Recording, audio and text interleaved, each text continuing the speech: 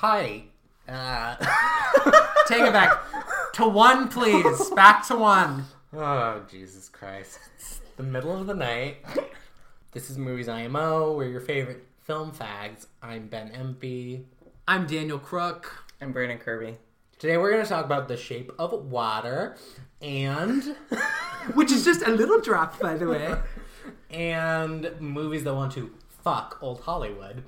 Specifically New York, New York. That's the only movie we talk about that wants to fuck old Hollywood. In addition to The Shape of Water. It's because we didn't have time to watch Allied before this. If only. And we all watched Creature from the Black Lagoon. Which does not come up.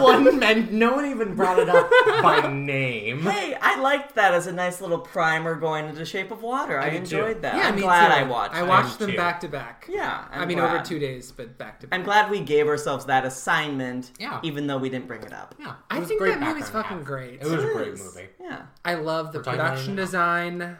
I love I love Those- the way that the water. I love the water Water. filmography, photography. cinematography. Yeah, Yeah. cinematography. I mean, I'm a real sucker for any movie about toxic masculinity. And this movie's got it by the bucket. I love the little swim trunks that the men wear. I like that those guys just rip their shirts off Yeah. as quickly as they can and in every scene possible.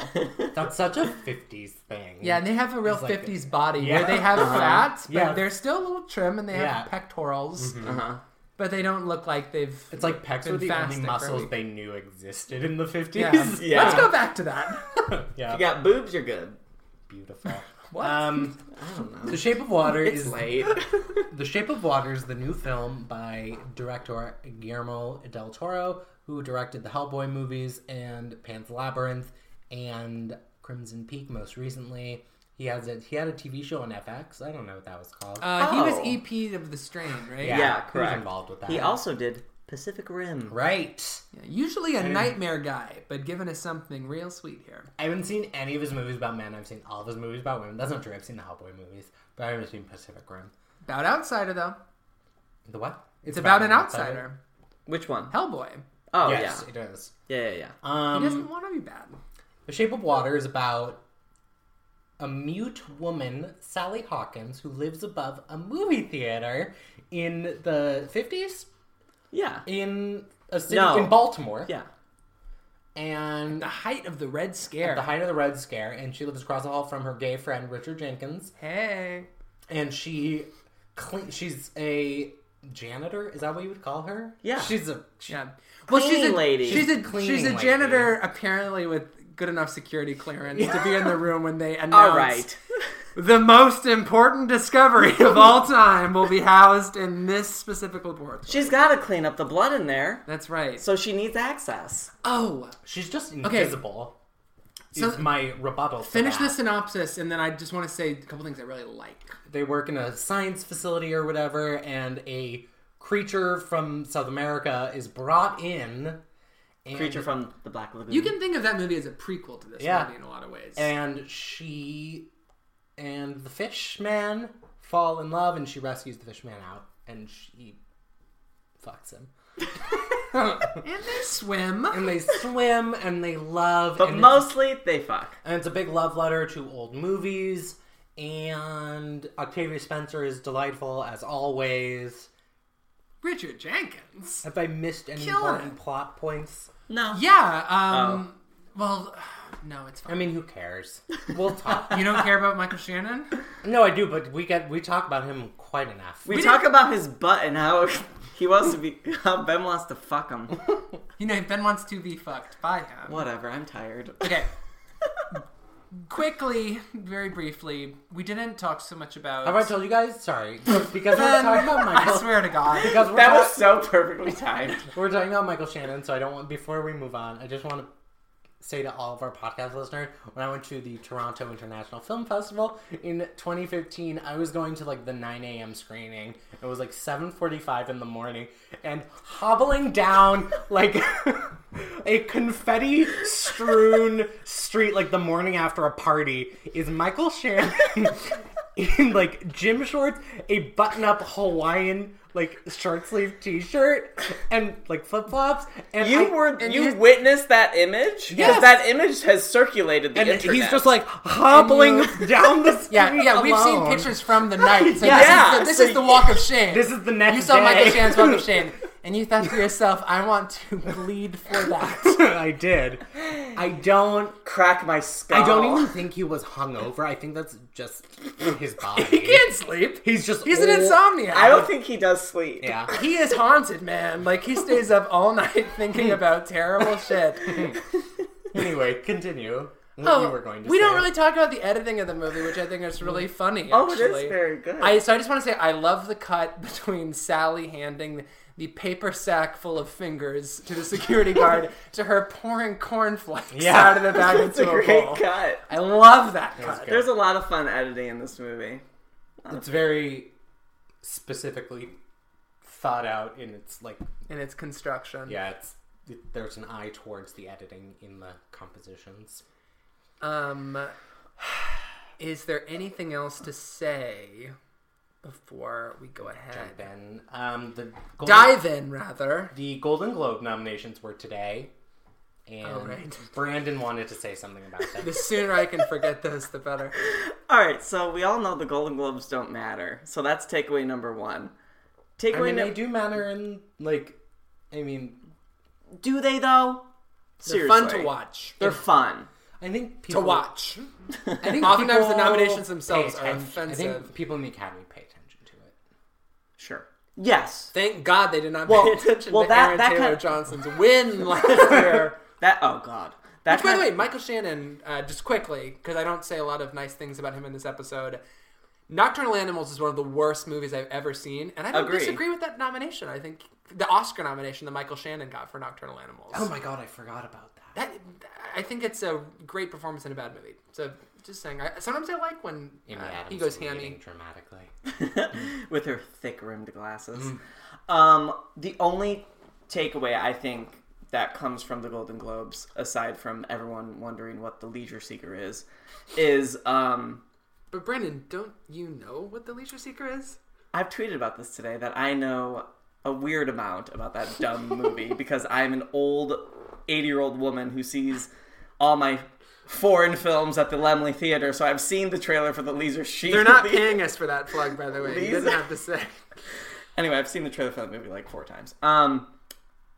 No, the only takeaway I think from the Golden Globes is their snub of both Jordan Peele and Greta Gerwig in the Best Director category. People are taking note. People are already having a response to it or having backlash to it, and I think the Academy voters will take note of that backlash, and I think they both, because of that, Daniel, you predicted this on our last think they episode. both are in. I think now at this point, I agree that I think they are both in, because if they don't get in, I think they both need to get in for there not to be backlash, and I think this is the year that the Academy wants to avoid as much backlash as humanly possible.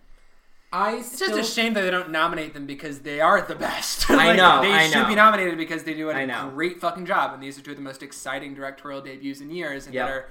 that rival the work of masters. Jordan Peele was also shut This out year. of screenplay, which is crazy. Yeah, that's Yeah. Yeah. unforgivable. I'm still more hesitant because I think like the organization, the Academy, like the administrators definitely don't want any sort of backlash for not nominated a woman and a black man, but I don't think like the people in the sound mixing branch particularly think about that when they're voting. Right. So I'm still hesitant, but I do think this gives. But didn't you say Greta Gerwig last and Jordan episode or an Peele. episode before that only the directors vote on? Yes, That's for the winners, right, though? no. They only each branch nominates, and then everyone votes on the winner. Oh, Well, got I it. just want to say, But I still think like I don't know. I'm trying to think of like a famous old white man director who doesn't work anymore. Are they like particularly attuned to what Greta Gerwig is doing? You know, Right. I do think that this gets them more press, which helps. Mm-hmm. But I'm still. I mean, that's the still biggest... nervous. Sure, yeah, as am I. But I think the biggest takeaway I've seen from this morning when the nominations came out was that those were the two biggest snubs. For me personally, another big snub was The Big Sick getting nothing. Tiffany Haddish getting no nomination, which is ludicrous when there is a literal subcategory for comedians to shine. Yeah. But The Greatest Showman came out, so that's a thing that happened. Yeah, what's that about? Yeah, I fucking hate the idea of The Greatest Showman, and I can't wait to see the number that is about animal cruelty, which I imagine must be in there if they're being truthful about P.T. Barnum's legacy. I want the number about animal cruelty. I want and Ben, you'll like this. I want the number about labor violations. I think that I really think it's morally abhorrent to make a fun-filled musical about P.T. Barnum and call it The Greatest Showman. Which I'm not necessarily anti-roadshow, a populist type circus, but it is deplorable to celebrate that man in this way. Like that guy's, again, animal cruelty, labor violations. I'm wrapping this up, and the way I'm going to put a button on this is to anyone who lives in LA, maybe they've seen this, and anyone who doesn't, I'm happy to tell you about this. In West Hollywood, if you are walking, I think on San Vicente, you will see the Hollywood Foreign Press Association, which is just a building between Robertson. Thank you. It's on Robertson. Oh, it's on my walk to the Abbey. Yeah, it's right down the street. It's right down the street from the Abbey. Yeah. And it is so you got the Abbey on that block, but you've also got Tortilla Republic. Yeah, but but you've got places that charge $50 for a cup of tea, and places that only sell artisan sofas, just so out of touch. Yeah. And the actual Hollywood Foreign Press Association building is a brick French summer house looking thing with vines coming down the side, and you walk past that place and you think to yourself, whoever lives there is the most out of touch collective of fucking white people that exist in this town. So fuck them. I don't give a shit what they have to say. I want to add one thing. Their perspective is the last one I want. That the HFPA, how they differ from the director's branch of the Academy, is I think 2015 taught us that the director's branch of the Academy doesn't give a fuck about Ridley Scott, and they're not going to nominate him for all the movies in the world. Oh, so that is one spot that they thought they were being real clever with that Christopher Plummer nomination. And did they see the fucking movie? I feel like we can assume Sony bought these nominations. I do think he finished it in time for an HFPS screening. For sure. I'm sure they saw it, but I've heard it has been screening. These tastemakers whose voices are so important because what their achievements have changed the way that we view culture in this world. It's so stupid. The show is fun, but I just can't. I'm pretty furious. I'm really furious that Jordan Peele did not get the double nominations and that Greta didn't get the director nomination. Mm-hmm. But these people are so out of touch and always have been. Mm-hmm. I mean, this is one of those years for me when The Tourist gets a Best Picture nomination. Right. I don't give a shit about any of this. This was a pretty bad year. I can't wait to watch the show, probably with you two, and get wasted. It was the first. Exactly. I don't care what they have to say about the exactly. Film. It's just fun to watch. It was the first time looking at awards nominations in a couple of years that I literally scanned through, closed the tab, and I didn't think about it for several more hours. I was just I don't. It's just care. they're dumb. They're just boring. They don't mean anything. It's just what have they contributed to the culture in order to make their perspective important? Jack shit. They throw a really good party every year. That's what I'm saying. You walk for best comedy or musical. You walk past that chalet, you think to yourself, whoever lives there is the last person whose opinion I want on anything culturally related or anything. Yeah. Well, we didn't want to talk about the Golden Globes. Anyway, their nomination leader this year was The Shape of Water. So moving forward, enjoy. Nice segue. That's it. Okay, shut up. I have 5 beverages. Why do you have so many liquids? Ben has a lime LaCroix, water in a mug, a bit of wine. Water in a bottle. No, this is tea. And a warm beer. Oh. This is tea in the mug. Tea in the mug. Your beverages are... Half a sip of wine in a tall glass. They're encroaching on my space. Yeah, and they're sandwiched between 2 blue snow mice. My mountain. I have land over here. Daniel, did you wear green on purpose? No, I didn't, but... How fun. How fun. Was there green in this movie? I didn't notice. You know, I don't think they mentioned it enough. No, but there's... Okay, so I mostly love the green in this movie. I'm mostly way into the over-the-top color-coding mise-en-scène. Mm-hmm. I love Doug Sirk, you know? Dougie's my boy. But when Michael Shannon is buying his Chrysler, and he's like, I don't like that car, it's too green. And it's like, if you haven't gotten it yet, this guy doesn't like to fish. He is not on the same side as the good guys here. But then he eats the candy that's green, and he talks That about is how true. he loves the candy. He loves Love the candy. the cheap green candy. And he only chews it when he's anxious, and then he's sucking on it, and then something happens, and he just takes a big bite down, and then it cuts. Yeah, I loved that. I don't really like that very much. Great sound design. Can we roll this back and start where the movie starts, which is with vigorous masturbation? That is... I just think we need to... When I saw it at AFI Fest, the programmer opened up the film by saying how he thought this movie was going to win a lot of Oscars and warm a lot of hearts. And so when Sally started flicking the bean 2 minutes in, you could feel the audience shifting in their seats because we were primed for something very sweet, not something sex positive. I mean, that. it is very or it's very... I agree with presented in a very sweet, lovable way. There's something It's very... how she passes the time when her eggs are boiling. Literally. Yeah, by scrambling her own eggs. It's a very Jean Dielman-esque opening. Okay, hold on. So I can't wait to talk about this. Yes. When I watched it again today, I clocked this. When she vigorously flicks and she vigorously scrubs the shoe. Yeah. She scrubs the shoe and she does not drop the brush. Yeah. Once again, all of cinema can be brought back to Jean Dielman, including the films that came before it. It's true. So, yeah, let's talk about... It's the first thing. It's literally, she wakes up, she gets ready for a day, and that includes masturbating. Adorable masturbating. And adorable masturbating. specifically masturbating in water. Yeah. In the tub. Yeah, in case we didn't get it, she's got a bit of a water fetish going on. Which, if you didn't know... Was it too much for you, Daniel? No, it's just like if you didn't know that it was the fish fuck movie going in, and everyone knows that, and this is, I'm using your term, Brandon. Thank you. This fish This fish fucks. This fish has a penis that emerges from a Kendall formation. The fish fucks. And so when you see her jerking it in the tub, like, I mean, you know that she's gonna fuck in the water again. She's gonna hop in that tank. It's great. I don't dislike it. I'm just saying it's a little on the nose. I think everything is on the nose. I know. The movie's on the nose. I agree with that, and it mostly works for me. Like, you have to get okay with the fact that your characters are archetypes in the same way that classical Hollywood cinema is dealing with types and actors.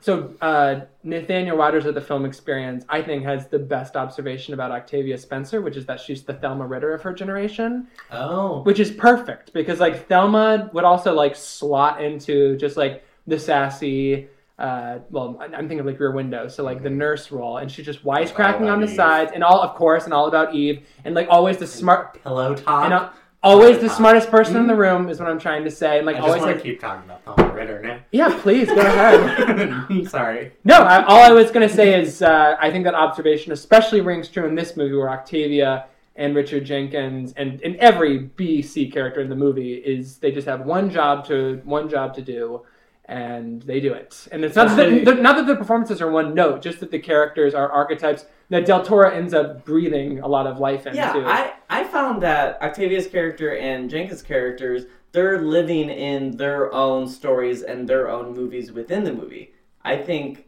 their arcs are fully satisfied. Yeah. I don't think they're ultimately servicing Sally Hawkins' fishfuck fairy tale. Right. But I think they're also dealing with their own sense of self and identity. How do they fit into the society around them? Yeah. Right. Which I is think not that there. the acting in particular just elevates those parts. I agree. Octavia Spencer, like anyone else doing that part, it would be purely plot function. Mm-hmm. And I think she is the reason that there's, like, you can see the life around what she does in the movie. I agree. I think that's true about Octavia Spencer, and I think that's true about Richard Jenkins. But I did not know that Deus Ex Machina in Russian is pronounced Michael Stolberg. His character is complete plot, and I don't get any sense of character from him. apart from what he brings to it. Right. But his private life is so less interesting than Octavia's or Richard's. Yeah. And that part of the I think that's movie, true. you need that part of the movie in order to function in the plot that Guillermo del Toro has built here. Mm-hmm. Like the whole, red thread hangs over the whole thing. Mm-hmm. So in order to sell that, you have to have that character play that role. I would just rather you find a different way to tell your story, because I never thought I'd say this, but I just need little to no Stolberg at all. Wow. The Russian. I don't love that stuff. Yeah, I mean, the biggest critique of the movie I've seen is that like that stuff, there's too much of it. For me, it worked. I think it set up the time and place and like the political, not political, but like the intrigue of it, like the Russian stuff. Yeah. But if it was, to your point, I do agree that if it was any other actor doing it, it would be less. It is a good thing that it is I was Stolberg on board doing with it. that. My biggest problem with Stolberg's character is not so much the Russian stuff, even though, as I just put on the record, I could do without it. It's that you don't get Fishman out of the high security laboratory without him just happening to be there with the keys. You don't. Richard Jenkins doesn't get shot because he happens to be there with the lethal injection. Mm-hmm. Stolberg's character is always there at the right moment, at the right time, and it's not just that. It's like Sally and Richard would not have succeeded in their goal had Richard not been in Michael Shannon's office to distract him from the camera footage of the camera moving in the loading dock where they make their escape. And then had he not gone back to the Fishman's room to unlock the shackles, the fish doesn't go free. Yeah. I find that extremely annoying. So Please tell me why you guys don't care. And I'm not saying, tell me why I'm wrong. Tell me why you love this movie so much that you don't care about that sort of plot mechanic. So at that point in the movie, because I was getting hung up on certain elements of this movie, how everything was very on the nose, how it is so romantic, and just like bursting with, it's almost like too precious, but I got over that pretty quickly. And so once it gets to the point where the caper is going down and these very, like you said, these very convenient plot devices are happening, it just felt like I was watching a really good, like, I like the fact that it just felt like a movie at that point. Like, because even Richard Jenkins' character says, like, just like in the movies. And it's like, it is a fairy tale, so it can lean into those really convenient devices. I don't know. What do you think, Ben? I'm always just so on board with Guillermo del Toro, including, like, the poorly reviewed films such as Crimson Peak. I am just always, I think there's a way that he is able to move the camera, and there's literally not a single static shot in the movie, and I think that I am particularly drawn to it, and I am able to forgive anything in the script because what he does with the camera is so exciting to me that I can see the way that he's moving the camera to, like, make me believe that Michael Stolberg has a real life. And it's just, like, this innate, like, connection I have. And, like, you can see there is this lead up of him, like, he notices Sally Hawkins is where she should not be, that she's interested in the Fishman in a way that she should not be. Like, it's like there are these breadcrumbs of plot. And it is just plot, but it, like, works for me in the accumulation of it. Mm-hmm. Yeah, I think it is, like you said, large part just his craft. Yeah. Where these plot points just moving along. And like Brandon said, I love that it feels like a movie. Mm-hmm. It just very, and to our larger theme, it just feels like classic old Hollywood. And I think it's referential, but with, like, it is Guillermo. And I see his heart and his soul. And, like, what he is interested in beyond his interest in old movies. Yeah. This is his best movie since Pan's Labyrinth 11 years ago, and I think it's as good as Pan's Labyrinth. I haven't rewatched Pan's Labyrinth in a long time. It's not as good. I just watched it last week in preparation for this, and, like, that movie is literally flawless. Okay. But it shares a lot of the same themes. This, for me, was like a mix They both start with this, like, let me tell you a tale of a princess. Exactly. Right. Yeah, and then at the end, you don't know if the princess is in a better place or if she's probably dead. But you can imagine. Oh, let's imagine she's in a better place. Well, you with know, the lover. Guillermo del Toro has been pretty adamant that the ending of Pan's Labyrinth is to be taken as literal, and he has also expressed frustration at people's cynicism to assume that the little girl in Pan's Labyrinth assuming her rightful throne is a fantasy. It is some sort of death vision that she has in her final moments. He's on the record, like, no, that happens. Like, she goes to the fairy realm at the end of the movie and assumes her new role as the princess, Oh, wow. as the queen. I didn't know that. In Shape of Water, it's completely explicit I that think this it's is a for happy real. ending. I think so too. That it is a happy ending. So I'm just a pessimistic asshole. Cynical is the word, I think. That Del Toro I definitely used. read cynicism into Pan's Labyrinth at the end, but I don't with this. Well, there's So- something about the way that I mean, Pan's... he is a god, and you do see that he has the ability to like heal and do heal and do it. So he Magic. could give her gills. Yeah, that's a good example of what I found to be a great script reveal when it was timed. Like, we don't... You know, in your second act, you have to shake up the story in a way. You have to introduce some new rules. They can't be foundational because then they're unbelievable, but Right. sort of like some new spice on the predicament in order to shake up make the drama a little tastier. Right. I feel like Stolberg and Shannon would have known about these magical powers earlier, but I don't care. That's something I'm willing to forgive. Do you know what I mean? Like of movie magic versus logic in the film. But hold on, I just want to say before we move forward, I do agree that Guillermo del Toro knows how to stage an action sequence, and a lot gets talked about what a idiosyncratic, gorgeous visual stylist he is, and the way that he marries like the grotesque with the like ethereal and magical. Like, that's incredible. No one else does it. But there is no one else the can do it. splashes of violence. And the splashes of just sex positivity too. The masturbating, beautiful. I could the fingers. I could talk about the fingers forever. I could too. Let's No, finish all your thought, I was and because then we can move forward. But I just want to say when I'm watching the loading dock escape sequence, and I am frustrated. I did not get over it. The fact that their plan would not have succeeded had Michael Stuhlbarg not been in the room at that exact time, and had he not happened to get to the guard right before he pulled the trigger on Richard Jenkins. These things just fundamentally don't work for me. But I really enjoy the sequence. It's thrilling, right? Yeah. And the beats are really fun. Like when Richard Jenkins smashes into Michael Shannon's new convertible. That's great. And both times I was watching the movie in the third act, which I have to be honest, like I get so frustrated around the Michael Shannon character, which we'll talk about later, that it sort of takes me out of the movie. And I also feel like Del Toro doesn't set up certain emotional through lines that I need for the ending to have heavy stakes for me.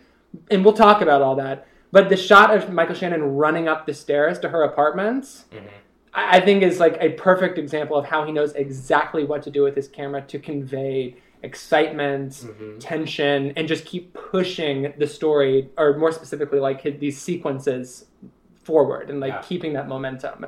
And I admire him so much. That's a tremendous gift. Anyway, so that's on the record. Go ahead. Was anyone reminded of Amelie watching I was. Yeah, Desplat did the score for Amelie, right? Oh, I don't know. Probably not. I'm going to sound really stupid for this. But the score. But the score in this movie is amazing. That's partly what makes me think of Amelie. Of course, also it looks like a cartoon in a lot of ways. And there's the French notes in the score. Yeah. And just the overwhelming romantic the precious vibe. The precious vibe of it. And the fact that in Amelie, doesn't she have an old neighbor that she goes to, and he's a painter as well? Probably. I don't know. There are a lot of quirky Parisians in that movie. Yeah. So I just thought of Amelie a lot. But the difference, well, they both go after what they want in terms of love. But like Amelie, she always is helping others and not helping herself. But like Sally Hawkins in this, she's like, I know what I want. We're saving the fish. Yeah. Listen to me. So can I say the scene that won me? Yeah. I'm dying to know. So Brandon, set this up. So I had qualms with the movie. I was like, this is too precious. I think I said this minutes ago, but this is too precious, and there's some things are too convenient. But then it was the moment, which is also probably going to be Sally Hawkins' Oscar clip, when she confronts Richard Jenkins and just forces him to listen to her and explains why she wants to break him out. And I just started weeping, and I was like, okay, this Guillermo del Toro, he got me. Guillermo del Toro got me. It's a great moment when Jenkins pushes her out of the way so he can go show his artwork to the ad people, and he says he's not even human, and then Sally says, if we do nothing, neither are we. Yeah. It's a very powerful moment. I died. When she says, like, I don't talk either. Yeah. I don't know what the line is. And It's right before he pushes her aside, right? Yes. Yeah. And she's like, am I not human? Right. And that, she is so good. I just want to put on the If she record. wins the Oscar, I'd be fine with that. I would too. And this is... I like this movie a lot. I wish I loved it. There are specific things that are stuck in my craw that nothing will unstick. Yeah. Sally Hawkins deserves to win the Academy Award for Best Actress. This is an extraordinary performance. It's pretty amazing. Saoirse is probably still my number one vote. Sally is number two, probably. Yeah. Oh, yeah. I mean, Saoirse's still number one, but yeah, I agree. And it's not just the fact that it is a wordless performance and that she learned to sign and that she manages to be so expressive. It's that most of the movie is told through her face. It's also told through Del Toro's stylishness and that same command over visual language that we were just talking about. But there's a lot of her face on this, and a lot of the emotion, I think, comes from her, apart from the mise-en-scène informing it. And she makes you laugh, she makes you cry. Like, I don't know how to be eloquent about it, When but she signs, fuck you. Oh, Yeah. it's great. It's great. Ben, will you walk think- us... Sorry, go No, I ahead. was just going to say, I think this movie just, like, really... I told my friend this earlier today. She asked me how it was. And I said, I think your ability to enjoy this movie really just rests on your ability to... Just like how you feel about Sally Hawkins as an actor. If you go into this movie already and you don't think she's the best actress alive, you are not going to get this Do movie. people think that? I know people who are, like, cold on her. Who are simply whelmed Yes. on Sally? Simply whelmed on who are Sally? simply whelmed on Sally. Have they not seen Happy Go Lucky? No, I have. How are you whelmed What on the Sally? fuck? I know. How do you watch Happy Go Lucky and not instantly canonize her? I know. But there are people. Well, All right. Well, And so I'm sure that so I know those some people of them. But stepping in. it's going to be tough for them to enjoy this movie. Unless you just like whimsy. It is very so. Well, all right. Ben, I want you to walk us through the scene, capital S. You know the one. My scene Oh, it That is I- your scene. that I yeah. referenced to you. Yeah. I hope that we're thinking about the dance scene. Yeah. Okay. Yeah. Okay. Walk us through it. Does it not work for you? Oh, guys, I don't want to be this person. No, But no, you have to. I'm. But I want you I can to. be the I want you to intermediate. express your love. Yeah. And then I'm gonna say why it works 80% for me. I just think, I think I was more enamored than both of you of the whole movie from like the get-go, it sounds like. I loved the whimsy. That was not a barrier for And entry for me. I was into that. I was like objectively I can see the things you guys were talking about, but I don't care. Mm-hmm. It was like one of those situations. I just don't care. That there So are I- flaws. That's how I feel about Titanic. I just According to don't- the yeah. motion picture Titanic, the ship would not have sunk if the night watchmen were not It's- distracted yes. by Jack and Rose making out on the front deck. Yes. Because they barely grazed the iceberg. I don't give a shit. Yeah. I don't care. The movie This- is so This transporting. is just how I feel. so about I the Shape of understand. Water. I understand you. Yeah. And I didn't care. I ended up my care ended, but Right, later at that than moment. yours. Yeah.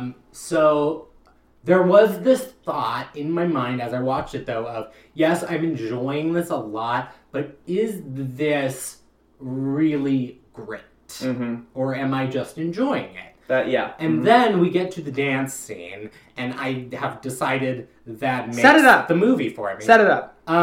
So we have we've rescued the fish. He's living with her, and they're sitting at the kitchen table. It's very domestic. I don't very remember Jean what Dielman. happened just before. I think it's after she's. I don't know if it's the same It's- day that it's- she's rescued him, but it's like the night before he There needs you to go. leave. that's Right. It's the night before the rain. It's the their night last before the night 10th, together. and that she's gonna It's send the him 9th. off. It's the night before they're Yeah. gonna release him.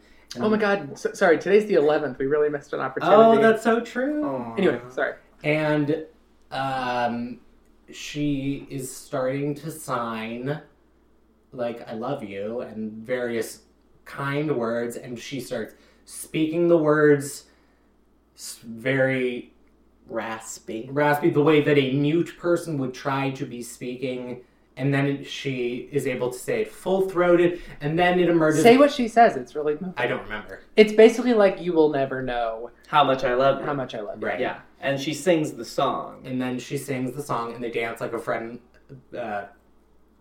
It's Top Hat, right? Astaire It's Rogers. Yeah. I was going to say Fred. Or and Swing Astaire. Time. Yeah. Have you guys seen Swing Time? I have. Swing Time's great. That extended dance lesson scene. Yes. Anyway. I'm a big fan of all of the Rogers Astaire musicals. My mom's miniature poodles are named Ginger and Fred. Oh, that's so cute.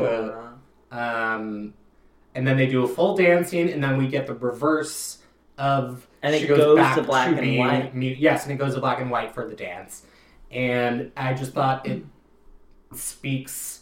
Like, it's on the nose, but it brings this movie to a new level for me of, like, what it's trying to do and communicate about how these two disparate creatures feel about each other. Yeah, and for me, that really drove home the moment. I mean, the theme that this is about, these people who can consider themselves outsiders finding escape in movies. Like, Yes. she lives above a movie theater. Richard Jenkins' character is watching, I think, a scene where someone is singing the same song that she ends up singing to the fish. I just love when they're watching the that classic Shirley Temple number with her and the butler when they're dancing up the Yes. stairs, and he says this thing which like any gay man would say to the credit of the performers. That's so hard to do. Like, just like you need to understand what you're watching seems very light and off the cuff. You have to train to do that. Please admire the technical craft. True. So my reaction to the dance scene, I think, lands in between Ben's and yours, Daniel. So mine... Let me say before you say that, the on-the-noseness is not a problem for me. with Yeah, this. so say your reaction, then I'll do mine. No. Well, okay, that might make more sense if you want to be in the middle. Yeah, Um, I think I'm going to end up in the middle. Okay. It mostly works for me. I love that it's on the nose. I love that it transports you literally, as Brandon was saying, into the glamour of the movies and into the catharsis of dance that you see in all the Astaire Rogers movies. I think it's beautiful, and I think that seeing the other in a mainstream role, like to be Fred Astaire and Ginger Rogers, is not to be on the outside. It is to be at the top of the world, two of the most adored faces, and that represent love and mutual respect and talent and and expression. And I love all of that. It's not enough. That scene should have been 2 minutes longer. That should have been it should have been a 3.5 minute dance number, as far as I'm concerned. Mm-hmm. It felt more like a brief fantasy than a full out. That's interesting. I don't know. I don't know what to say, but I think you know what I mean.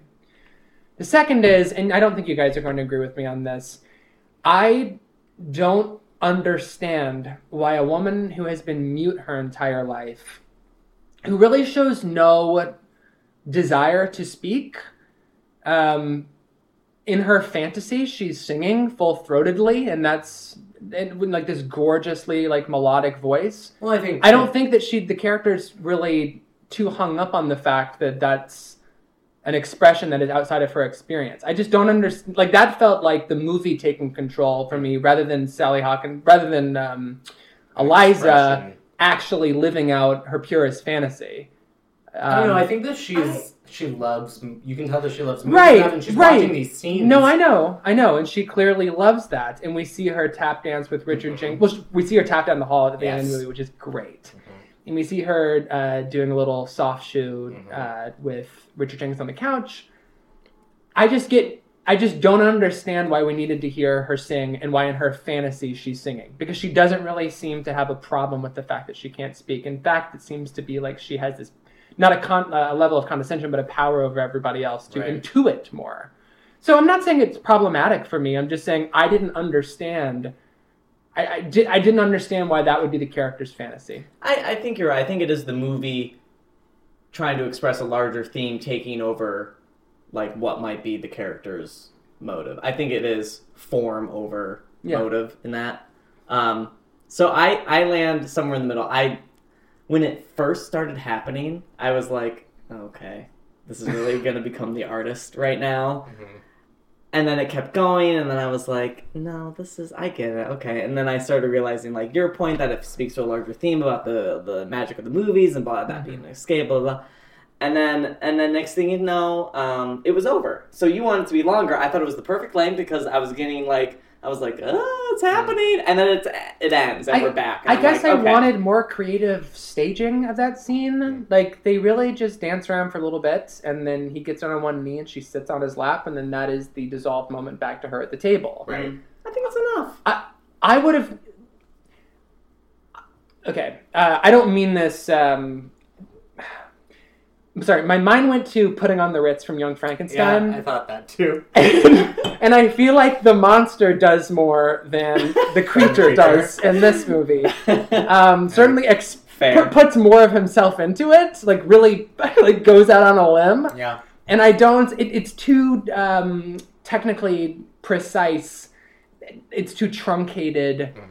I wanted that scene in Swing Time, that dancing lesson scene where and what's great about Astaire and Rogers is the way that their dance scenes just keep one-upping themselves as they go on, and the spectacle becomes Their so... dance scenes are a full sexual act. Yeah! From foreplay to climax to, like, relaxation. Yeah, and then there's a 7-minute refractory period, and Yes. they do it again. Yes. It's great. Uh-huh. I wanted that. I think that's fair. It works in theory for me, and I enjoy watching it on screen. It's just not enough. Mm-hmm. It's not enough for me. That's I just fair. think... But again, 80%. I like that part of it. I just think could be it bigger. is- I just think she would want to express herself via song because she loves movies, and I just buy that. Yeah, sure. I just buy it, and that's how I feel. These are my feelings, and I feel them. Let's talk about how... That is making... Badly, you I'm want doing, Michael like, Shannon fish to scales. fuck your brains out? Fish gulls with my mouth. I can't even, like, describe what I was doing. He's giving himself, fish mouth. This, Ladies and gentlemen, this fish fucks. that Sally Hawkins wears green, the color of ghosts and the other world and death in Victorian literature, until she fucks the fish, and then she wears red, the Accents color of of red. life, for the rest of the film.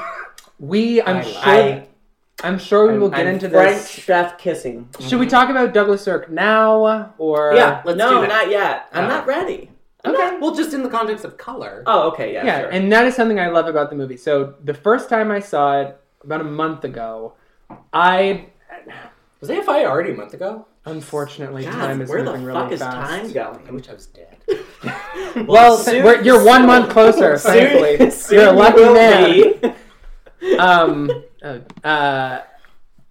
This time around, the emotions of the mise en scène influenced my feelings on the movie a lot more, in a good way. I was much more won over with this thing in round 2, and a lot of it has to do with how every scene looks like it's underwater. Yeah. I love that great that. seafoam greens and sort of like the tubularness of... No one here plays video games, but it reminded me, for the listeners, if anyone plays BioShock, No. fuck off. Okay, I didn't it's a say that was a lot- bad thing. He just It's- said he doesn't play it. You're projecting shame. Call me by my shame. I'm I'm gonna call you by your gamer. Thanks. Anyway, it's a lot like BioShock. Check it out at GameStop.com. I don't know. Where do you buy games? Whatever. Anyway, Daniel, continue. We can catch you by your GameStop. I hate myself. I'm gonna throw it to Ben. I just wanted to say this time around the mise en scène influenced the character's emotions for me a lot more. I was much more impressed with it. And Ben brings up a great example of the green to red switch. I can't truthfully say this gives Carol's green and reds a run for their money, but there's a couple scenes, especially because we watched Sally through windows with like beads of rain on them. I was thinking of Carol. Yeah. I love that whole extended sequence where the beat of rain just dances for so long. You're like, is this going to be the rest of the movie? Is she magic now? I love it. Also, water with Amelie, where she turns into a puddle. Anyway, I'm just gonna keep bringing it back to Amelie. Yeah, I did think about Amelie a little bit. Ben, I'm Continue your I don't thought. know what else. I mean, I just wanted to say that Just it's there's just this. it's a lot of green. There's just this really. He just has such like a knowledge base of gothic horror that like that's where these color schemes come from, and it just it just hits me where I live. And no matter how many times I see these tropes, it just works. The set design too, it like at times it looks like H.R. Giger, just like this super like rusted out, chunky, like the tub that he's in, all of the pipes going everywhere in the laboratory. Her apartment is like falling apart. She doesn't have a bedroom. She sleeps on the couch. Yeah. Which is not a comfortable looking couch to sleep on. No, it's like a Victorian fainting Yes. couch. Yeah. It's for fainting, not for getting a good amazing. not for getting a solid 8 to 10. Which is also green. The couch is green. The green for me in this movie, it was too much while also being Just not enough. enough. I don't know. It was like, okay, he paints the Jell-O. Well, we want the Jell-O to be green. I eat these candies. They're green. My car's green. The key lime pie is green. The key lime pie is unrealistically green. Yeah, that is What was that pie? That's a moment that worked for me the second time around. The first time I saw it, I rolled my eyes when he opened the refrigerator to reveal all this pie. Because that's just impossible. And does Richard Jenkins not eat anything else but leftover he can pie? store this old piece of pie that he doesn't like. Well, and he's, I actually don't really like this line, like- but when he's like, I'm the proverbial starving, and then gets cut off, and it's like, oh, he's a proverbial starving artist. If he can't afford to put any food in his refrigerator, he certainly can't afford to buy 18 pieces of pie. But he's in love with the white, internalized homophobic gay who He's not gay. ends up being racist. He's not gay. I think He's a piece of shit. I read it as internalized homophobia, and he's also racist. So I just want to update the count here. So the pie guy is gay for Brandon. Willem Dafoe's son in the Florida Project is gay. I just think we should keep a running list of. Excuse me. No, I'm not. I'm not demeaning this. I want to keep a list of all the characters that are gay in the Kirbyverse. Thank you. I want to live in that world. I just like making every character on screen that I see gay. I mean, this movie is a queer romance. Okay, It so is. can we talk about the romance of the movie, the relationship between the creature and Eliza? Okay. I'll go last. Wow. Ben can go first. I don't even know what to say about it because I'm in it. I believe it. I want it. I'm here for it. Yeah, there was the way it escalates. There weren't enough scenes of them together for me to fully believe the monster falling in love with her. But I forgave it. That was another slight qualm I had that I was able to look beyond because the scenes that they do have together, although I don't think there were maybe enough, the scenes that were there I loved. The eggs, holding up the records. Yeah. I can't quite Daniel? forgive it. I don't fall in love with these characters in the first act of this movie. I don't understand why Eliza feels safe enough to be in the room with him for the first time when she just picked up the severed fingers of a guy who she doesn't know is the worst yet. Right. Like, what she knows about the creature is he lives in water, which is a huge turn on for her. But he also just bit a guy's fingers off.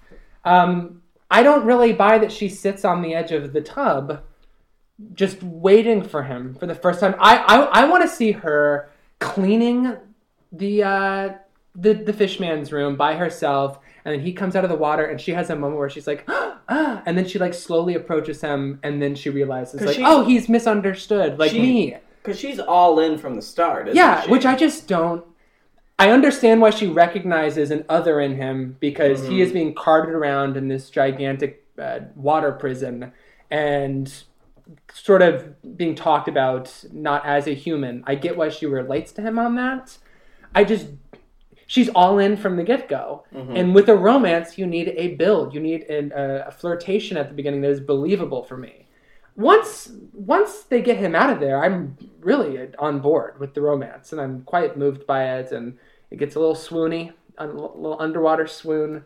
But I that's how I feel, Brandon. I mean, I don't think there's much of a believable build going up to this, and I wanted to see the creature learning sign language, apart from her just being like touching her fingers together and saying egg. Mm-hmm. Like I know that the creature's super smart. Music. Right. Touch your forearm. I just wanted more of that. I wanted to spend more time with them in that room. I want to cut. I don't need to see Michael Shannon fucking his wife at home from that overhead angle. I hate that. Well, Ben, just let me put it on the record now. I think Michael Shannon is bad in this movie. I think he is going so far over the top. Fainted. I think he is burnt ham. No. Let's get into Michael Shannon. I think Ben takes it away. It's not fair to not let Ben respond to that. When you insult the love of my life this way, it just really... I'm a fan! That he's my husband. And... I'm your friend! What do you want? I should be allowed to say these things to you. What do you want him to do to you? I'm on the record as saying that I would like him to fuck me against a wall until my head caves in. You want him to fuck you so hard that his fingers start bleeding into your mouth? Yes, I do. I'm just... So, what in a serious way, what I was going to say is I think this is a bad role, period. I agree. And he doesn't elevate it the way that Octavia Spencer and Richard Jenkins elevate their roles, but I don't think he's bad in it. I think it is a whelming performance. I think that he goes so far... I think that he goes so far over the top in his anger in this movie. Just unhinged outbursts that just tear the screen apart. They're not believable for me. And when the character itself is already such an exaggerated version of evil, to then make it even more exaggerated, like, that is a bad choice to me. It takes effort to make that character even more of a cartoon. And I understand that this movie is a fairy tale, and he is the monster, so he should be monstrous. But even for a monster, this is way too much for me. I thought it worked. I don't think it's too over the top. I thought there were elements of nuance in it, even in the writing of the role. I mean, he's monstrous, but it's also like subtle. I don't know. Right. I disagree. Let's move forward. But I want to talk about something else with the character. Were you happy to spend so much time with him by himself rather than with Eliza and the creature, getting to spend more time in that romance? It didn't bother me.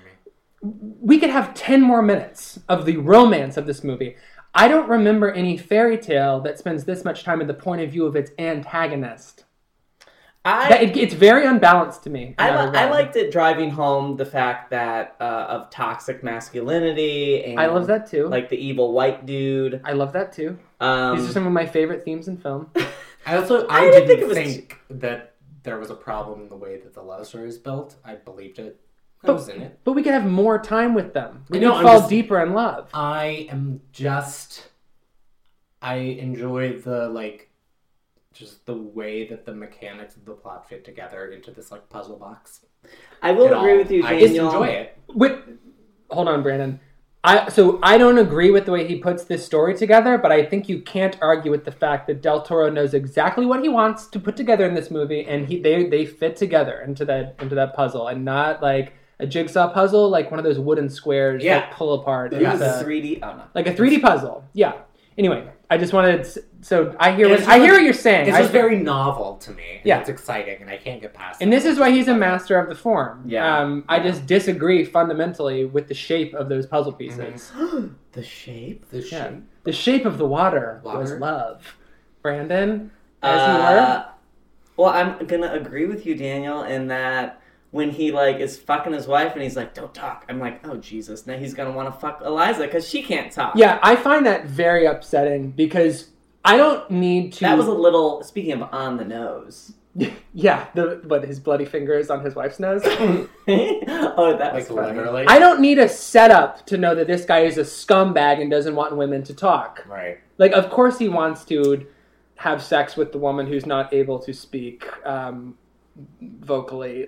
Of course he wants that. I actually think that it is not on the same level But again, it sort of makes me think of Detroit's this whole idea that like not all cops are bad, but like this one cop is really bad.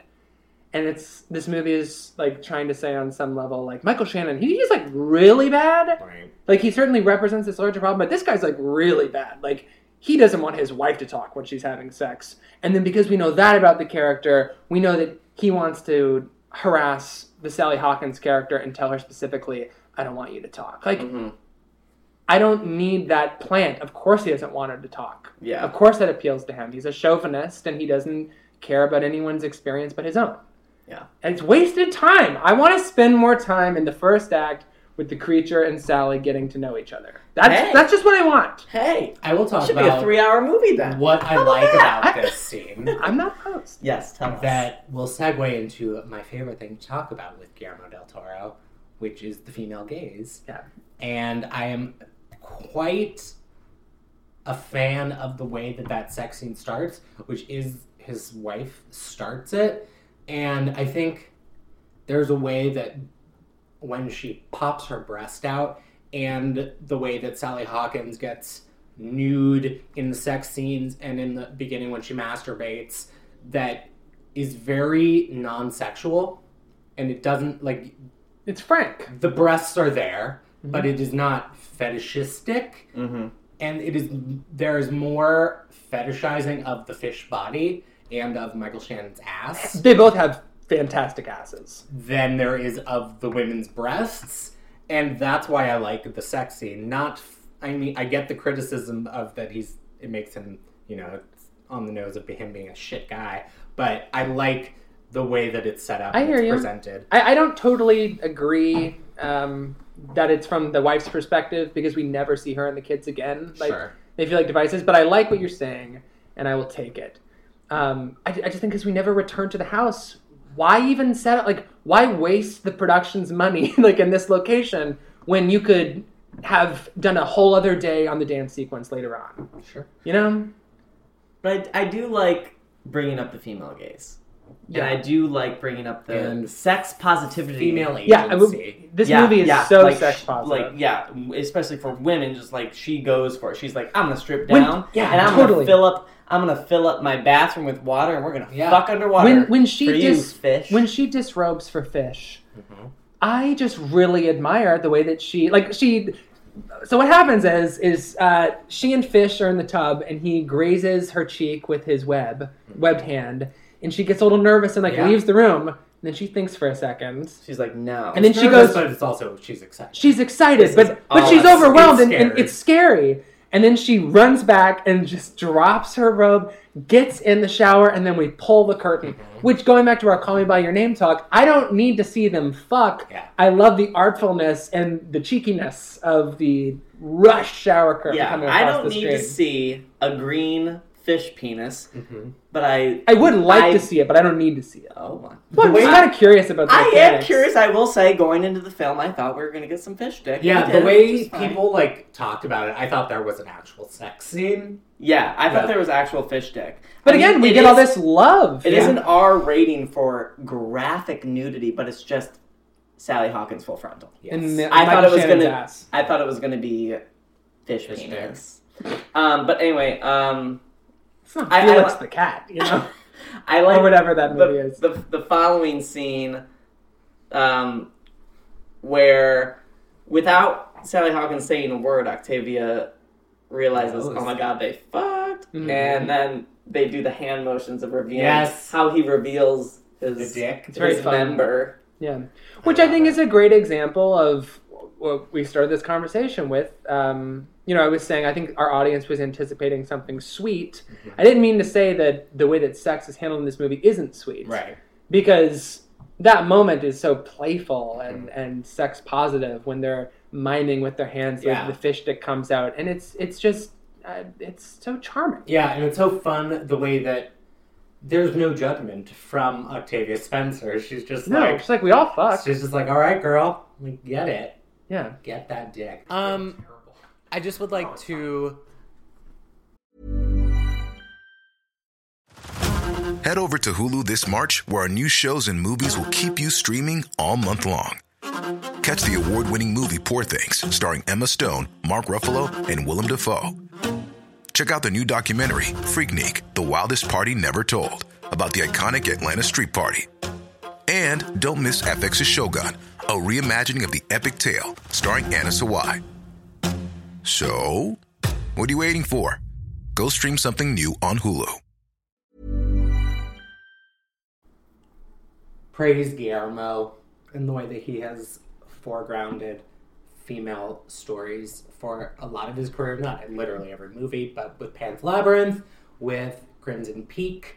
Crimson Peak in particular, the sex scenes are very erotic on Tom Hiddleston and not on Mia Wasikowska, which I think is really special and exciting, and no one else does that in mainstream Hollywood cinema. I think today. he also has a sensitivity towards the way that women become trapped in their environments by the men around them and by the social mores of the time. Like in Crimson Peak, like Mia Wasikowska's character is she's not like sold into that marriage, and she's sort of into it, but Right. it's sort of accepted that once the right man comes along, she's going to be shoved aside to him. I mean, her father is brutally murdered in order for it to happen.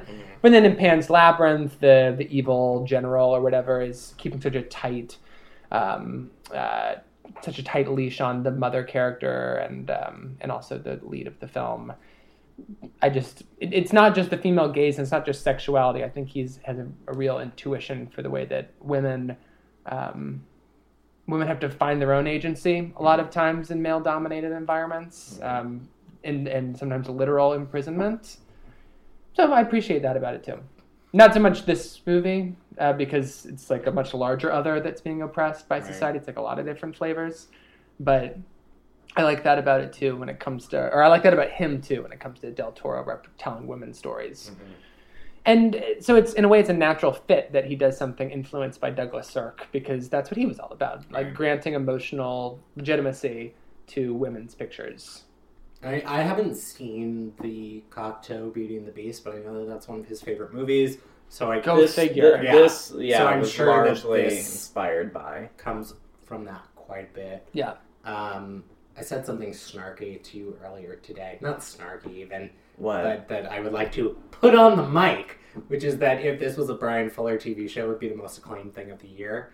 And the movie's pretty acclaimed. I mean, I feel like I guess I'm just like in this like insular film Twitter bubble where there's a lot of naysayers on this film. So hold on. I'm going to jump off that. There are some naysayers on this movie who just like won't take the ride that the movie wants you to go on. Yeah. Like, this is a movie this is something that I call like a golden retriever movie. Like, this movie just wants you to love it and is there for you to pet it and talk about how cute it is and just let it lick you. It's like this delicious confection. right. Mm-hmm.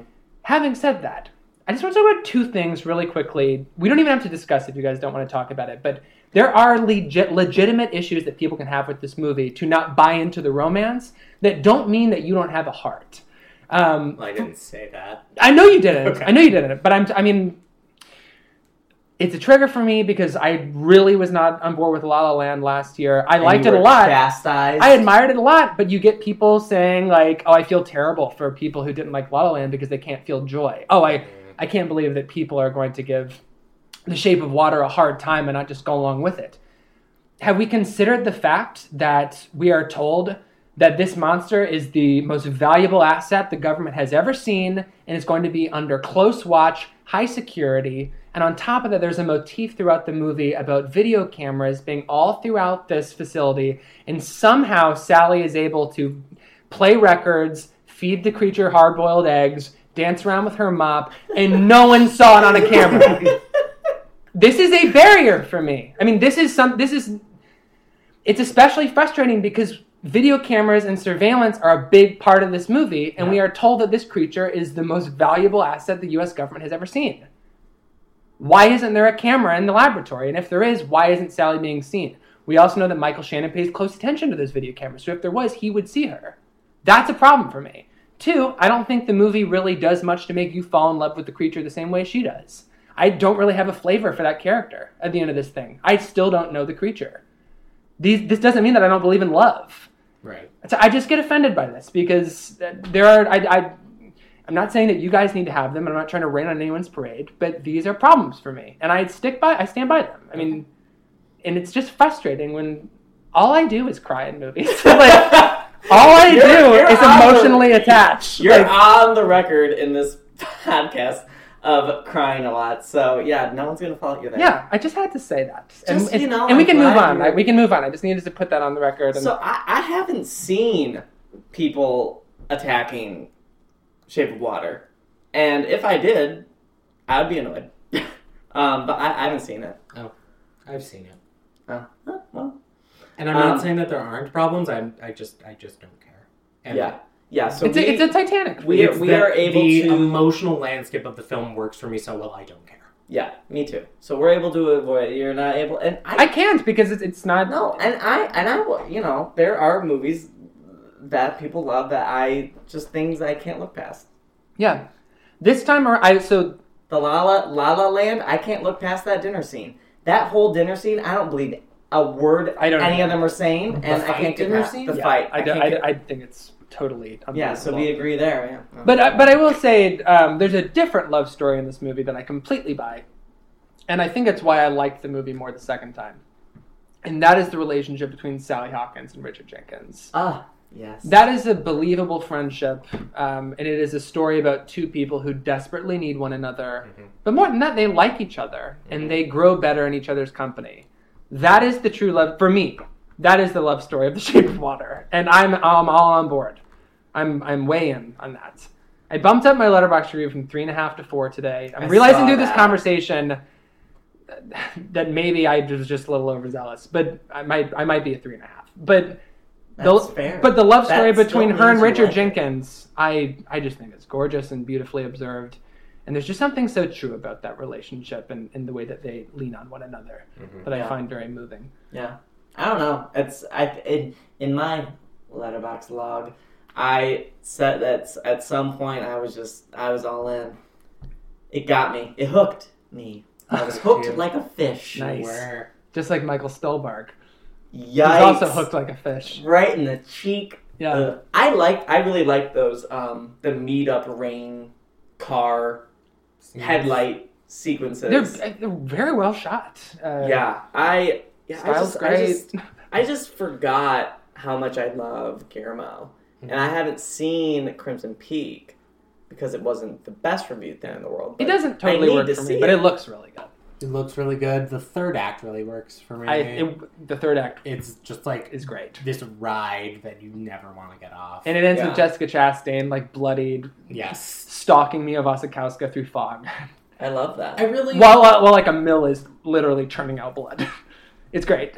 How have I not seen this movie? I admire maximalism in filmmaking, and I think that's just what I enjoy. Like everything is over the top in his movies, and like in this and in Shape of Water, the performances are good enough that it is grounded enough for me that I am with it just like fully. Mm-hmm.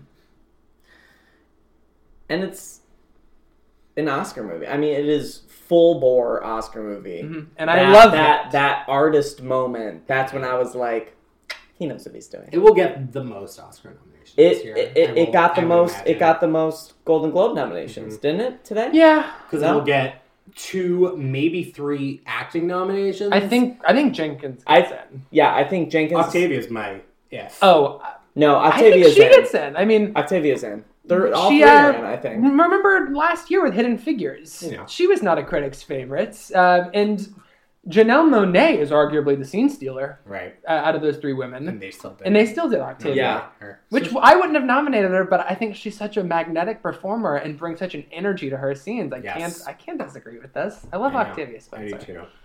And it's a craft movie too, so it's going to get score, it's going to get production design, it's going to get cinematography. It's going to win production design. Yeah. Dunkirk exists. Blade Runner exists. Yeah, I don't think they put the sand on that beach though. You know, they didn't build fucking Dunkirk. The plane though. Dunkirk. I don't know. I'm sure there's some production design in there somewhere that could win. The only thing I'm excited about that and Darkest Hour being in the awards conversation this year is to get to hear British people pronounce Dunkirk. Dunkirk. Going to Dunkirk. We're an hour into this recording. We haven't touched our theme. What else is new? We don't need to go into the theme, but This movie wants to fuck classical Hollywood cinema. I do want to talk about New York. Well, yeah, we have to. I mean, you have to.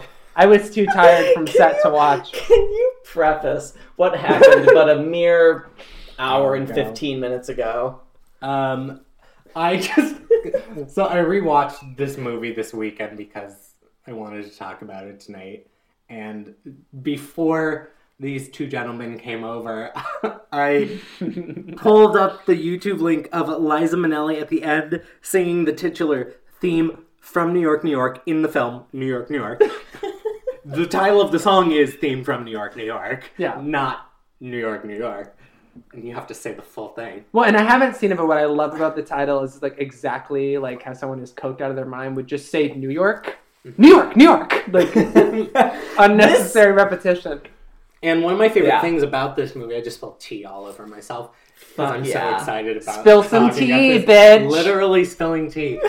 My favorite thing about this movie is just how fucking coked out it is. Every scene is 40 minutes long. And it's all improvised. And they have the exact same exchange 6 times. That's what I'm saying. New York.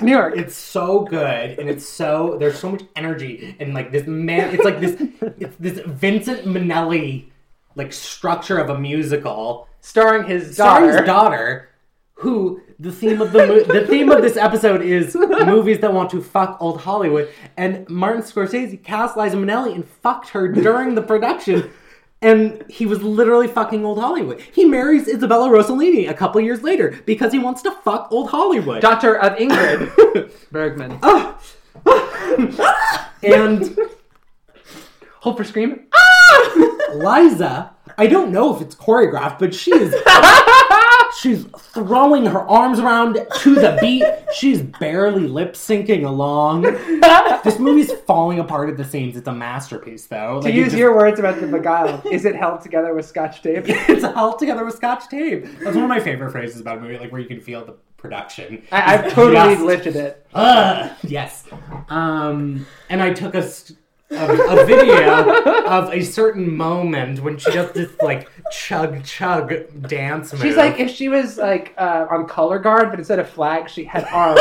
Yeah, exactly. And I sent it, and as I was recording it, I knocked over a full glass of wine and shattered the glass. And I'm sure a lot of glasses of wine got knocked over during the production of this movie. Sure. So I watched. You're winded. You feel a little coked up? I watched this movie in preparation to talk about it, which I think that's the extent of which we'll talk about it. And I have a little more to say. Boy, howdy, did I love it. I love this movie. It is... The last 30 minutes is an entirely different movie. You enter a movie within a movie, and then you enter this New York choreographed number. The 5 years later scene. It's the same story as The Umbrellas of Cherbourg, as La La Land, but with a Cameron Epps score, so it's a masterpiece. Yeah. And I just... It's Scorsese's first... It's his 6th feature film. It is the first movie of his that has any scenes shot in a studio. It draws so much. There's just so much of a knowledge base of the MGM musical, and there's so much reference of Mimi and St. Louis. There's this scene in the fake woods. Oh yeah, that blows my mind. And Liza is dressed the same way that Judy Garland is dressed in the Christmas woods scene in Mimi and St. Louis. And it's just every scene has these little touches of reference that I think really Guillermo is able to do in this with the Douglas Sirk references in a way that is just so spot on and is so mechanically perfect. Yeah, just the artificiality of it becomes ecstatic at a certain point. There's the scene in New York when De Niro is getting removed from the club, and there's it's the tunnel of light bulbs. Yeah, and he's shattering the lights. He's shattering the light bulbs as he's frantically kicking to not be dragged out of the club. Yeah. It's just everything, every single shot is just this Kubrickian, like beautifully composed, perfect thing. While the performances are just Manic. Erratic. manic. It's insane. God, I feel like when you should go home and watch it. I feel like Yeah. you know what, when you go home and watch this when 3-hour movie. Hold on, I have a metaphor that I think is apt. When you're in college and you don't do the reading because of a legitimate excuse. I was working all weekend. I was spaced out yesterday and this morning. Like I'm only now becoming a human again. I just couldn't watch. I didn't have time for the movie. I didn't leave the house until much later than I wanted to today. So you don't do the reading, and then you go to class the next day, and you're like, I'll just fake my way through this or be silent. And then what the professor says about the text and what your peers are saying is so exciting that you end up like self-flagellating about the fact that you just didn't do the reading in the first place. And I feel excited to see. I'm excited. I am also full of shame at the moment, but Call you by your shame. hey, it's my turn. I think that De Niro will give you the charm that you're lacking in The Creature in this film. Great. Charm. You don't think he's charming? He's abrasively charming. I think it's. I think he's such. I think charm. the creature is a little charming. I just don't know him. I have no Sure. sense of who that person is. Anyway, And I really like New York because it doesn't ask you to like anyone. in No, it. no. Yeah, they are just who they are, and they happen to fall in love, and it is what it is. The first I am scene, who I am, and I am. And I think Liza. it falls prey to the thing that Scorsese often falls prey to, in that people think depiction equals endorsement. When, he won't take no for an the answer. De Niro character is a piece of shit, and he emotionally abuses her. And he is a set. I mean, she's first billed. She's the star of the movie, but She's the Army Hammer of New York, New York. yes. And it is her movie. She's the protagonist. She has the big arc. Yes, Really. she becomes famous. But she is more. Okay, no spoilers. But she is more Oh, the sorry. object, and he is more subject. But we are not asked. I think people think we are asked to forgive that he's a jackass in the same way that people think that we are to forgive Leo DiCaprio in The Wolf of Wall Street, when I don't think that is the point. He is summoning up like the 7 circles of hell writ large in The Wolf of Wall Street. And if you know the first 3 sentences of Martin Scorsese's bio, you know he was, an inch away from joining the priesthood.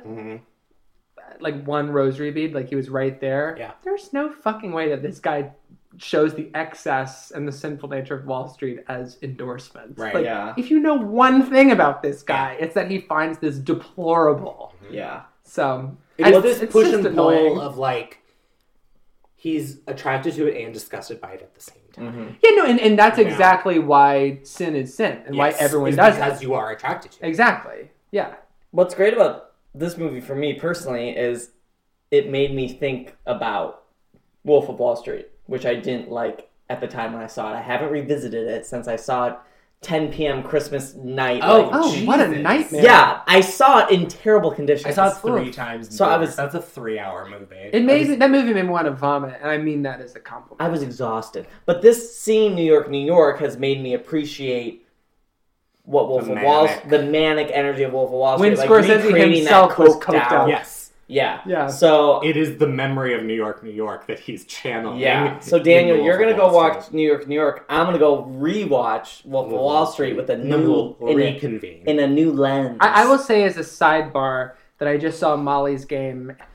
Molly's Game is the most coked up story, and the way that you go to a party and someone has done coke and is just talking to you for 25 minutes about the most boring, uninteresting thing you've ever heard in your life, but to them it is life or death and encapsulates the entire story of America. That's really funny. That's what Molly's Game is. It is a boring story told by a coked up guy at a party. When does this movie come out? Christmas Day. Oh, it's a Christmas Day release? Yeah. I think Anyway, it's I would. wide. Is that what I'm the only going reason to I see? say this, Yeah. I would I'm rather. pretty sure it's wide. I'd Christmas rather Day. hang out with Scorsese in the 70s when he's out of his mind than Aaron Sorkin when he was out of his mind. I I also can't imagine noticed anything more insufferable. he has 2 assistants credited on this movie. I noticed, and one is Stephen Prince, who he made a documentary about, and it is this documentary that Quentin Tarantino lifts and pretends that he didn't lifts the adrenaline shot overdose scene from Pulp Fiction is this is from the documentary that Scorsese made of his friend Steven. Steven is telling a story about himself. Oh, really? I have to say that when I saw The Shape of Water today at the ArcLight, Nice. the man I bought my coffee from at the concession stand was a straight named Gage, and his favorite Spell film, that. G-A-G-E. Gage. G-A-G-E? Gage. And his favorite film, per his name tag, was Pulp Fiction. Which you just don't really see with straights who work at movie theaters. You know, like, nobody ever says Pulp That's so Fiction. funny. Nobody ever says Reservoir Dogs. It was so novel. random. Yeah, I know. You just don't see that. So nerdy. A real film buff, you know? Yeah. Yeah, Gage knows what's up. Oh, cool guy. I feel Well- like we are winding down. Is there anything else we want to say Because I about like The Shape really of Water? like climaxed talking about New York, and like I can't get it up again. Yeah. Yes. You have a 7-minute refractory period, Yeah. just like Astaire and Rogers. Mm-hmm. And you have to analyze again. The last thing I want to say about Shape of Water is that I loved it. It grew on me as I was watching it. And I like when a movie does that, and I just really appreciate Guillermo as a filmmaker. Your hard, cynical exterior parted ways for a pointy rod of joy to come out akin to the fish stick, if you will. Thank you so much for that visual aid. I just wanted to remind everyone how the fish fucks. Nice. I think I reveal myself to be like the most, it's like to be like lulled into sentimentality the most out of a lot of people that I know, and I feel like it's often the case because I love Titanic and I love Shakespeare in Love. I love these 90s movies that are often thought to be like Cheesy. soft and cheesy, and like I get it from my mom who loves Hallmark movies, and I don't go that far, but like there's this like middle brow, like sappy movie that like really gets me every time. That's great. And I love it. I love it every time. I love La La Land. I love this movie. Great. I love that audiences seem to be embracing a queer love story. Mm-hmm. I love that Guillermo del Toro is about to have the biggest success of his career. Mm-hmm. I love Sally Hawkins. I love that she just gave one of her very best performances and will probably get awards attention for it. I love Richard Jenkins. I love the way his wrists move in this movie. I love everything this movie loves. Limp wrist. Love a limp wrist. He studied a gay well. Yes. I wish that I loved it more. But I'm happy that it exists, and I love that people are responding to it. Because there should be more movies like this, and more filmmakers like Guillermo del Toro should be encouraged to find success with wider audiences. Because it's a movie that resonates with people, and I think that's lovely. While doing exactly what they want to be doing. Yeah. I'm Like, it reaches Right. the wider audience, but this is exactly the movie he wants to Yeah, make. he's not Yes. making compromises with this. No, and that's not what I mean by mainstream. No, I know. Just that these visions from people... But, okay, so what I'm trying to say is we have this conversation about breaking up the voices that are fed to people, like getting away from the straight white male point of view and saying that what matters to them is what should matter in a quote-unquote normal way, when in fact normal doesn't really exist. Right. And it's actually a much broader array of perspectives, and Guillermo del Toro let Guillermo del Toro's freak flag fly, and the fact that people are resonating with it just proves that while he is certainly a unique filmmaker who engages in a lot of different ideas, those are more emotionally true than anything you see in a blockbuster. Yeah. So I admire that about it. If that makes sense. I need to go to bed. I'm very tired. I want to say one last thing about Pan's Labyrinth. If you haven't watched it in a long time, like I hadn't until last week, watch it like now. It holds the fuck up. And I think the thing that really gives it the edge over The Shape of Water is the fact that it's shot on film. It is gloriously, stunningly beautiful. And I think it really helps like ground the war reality in that film because there's this grit and grain to the image. It's on Amazon Prime. You can give it a look. It's a perfect movie. It was my number one film of 2006. And Oh, I love that detail. and I stand by it. Oh my god. Good detail. Beating out my favorite filmmaker's Academy Award-winning film, The Departed. Oh, which came in at number 2. I had to follow my heart. Pan's Labyrinth. People, love The people talk Departed. about The Departed winning Best Picture as a symptom of overdue Scorsese disease. Nope. Sort of a weird scattershot year. You got The Queen, Little Miss Sunshine, Babel, Letters from Iwo Jima, and then The Departed. Like, there's no real normal frontrunner there. Like, no Oscar prestige Right. player. It's like almost like a fluke year. It's fucking bullshit. The Departed is a masterpiece. It is not lesser It's a Scorsese. fantastic movie. It is. Yeah. It is. It speaks to the brilliance of that movie that the credits come 18 minutes in. Yeah. Yes. And you don't realize it's been 18 minutes. Yeah. I love a movie that has its credits. Good time, baby. Yeah, Good Time, and one of my Executive favorite. produced by Martin Scorsese. That's there you go. One of my favorite films of the year last year, Mountains May Depart. The credits come I in still haven't watched that. 45 minutes into the movie. How long is it? It is like Two. about maybe 2:15. It's a trip. Well, it's not a triptych. I think that's a little disingenuous because it's the same story. No, it is. It's three three separate sets, chapters. yeah. It's like Moonlight. So yeah, it's a triptych. Yeah, but yeah, the credits come after the first segment. And Zhao Tao gives the best lead actress performance of last year for me. All right, we're going on Or 2 years tangents. ago. Yeah, What are we talking about next week? we're talking about Star Wars: The Last Jedi. This is the new Laura Dern movie. We're going Who's to unfamiliar. Yeah. For those of our listeners who probably don't know what Star Wars is, it's the new Laura Dern movie. We're going to release it on Tuesday next week because it's Christmas. Yeah. Okay. I'm excited. Oh, you know what we're going to say? I thought we were done. Are you going to press stop? Oh, I guess we have to say goodbye. We have to say You goodbye. have to say goodbye, Ben. Oh, Do you not love your listeners like Eliza loves her fish stick? fish stick. I wish I had said that. Good for you. Ben is miming a chomp. He has 2 fistfuls of fish stick, and he's chomping on each, folks. Listeners, will you please sketch us fish sticks and submit? We don't know where to. Just DM Twitter. them Be to us. the Richard Jenkins you want to see in the world, and sketch us some Will you fish sticks. DM us some fish Fish sticks. stick. I imagine it be very, very. It looks pointy. I'm but not it's, talking but it's about this. actually soft. You know what I mean? I'm not going to engage in this.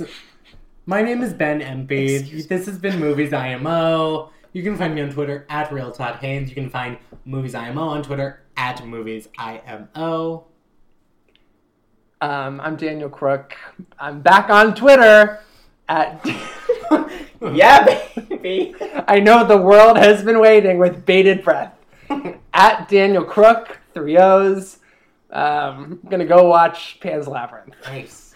No, you have to watch New York, New York. Oh, I am gonna go watch New York, New York. I don't know Pan's what I'm Labyrinth saying. is shorter, so it might be better since you're delusional at this point of your exhaustion. I'm not watching it tonight. Oh, okay.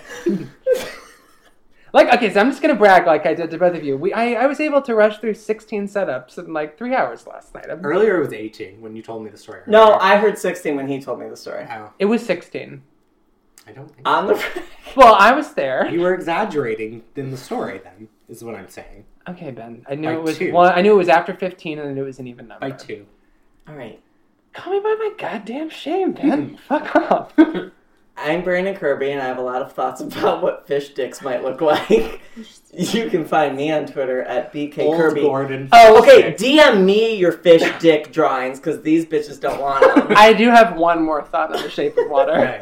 I don't like at all when the creature kills Richard Jenkins' cat. Oh. I don't. Then it's not Oh. It's not nice. nice. Not nice. I don't... But then he's petting them later.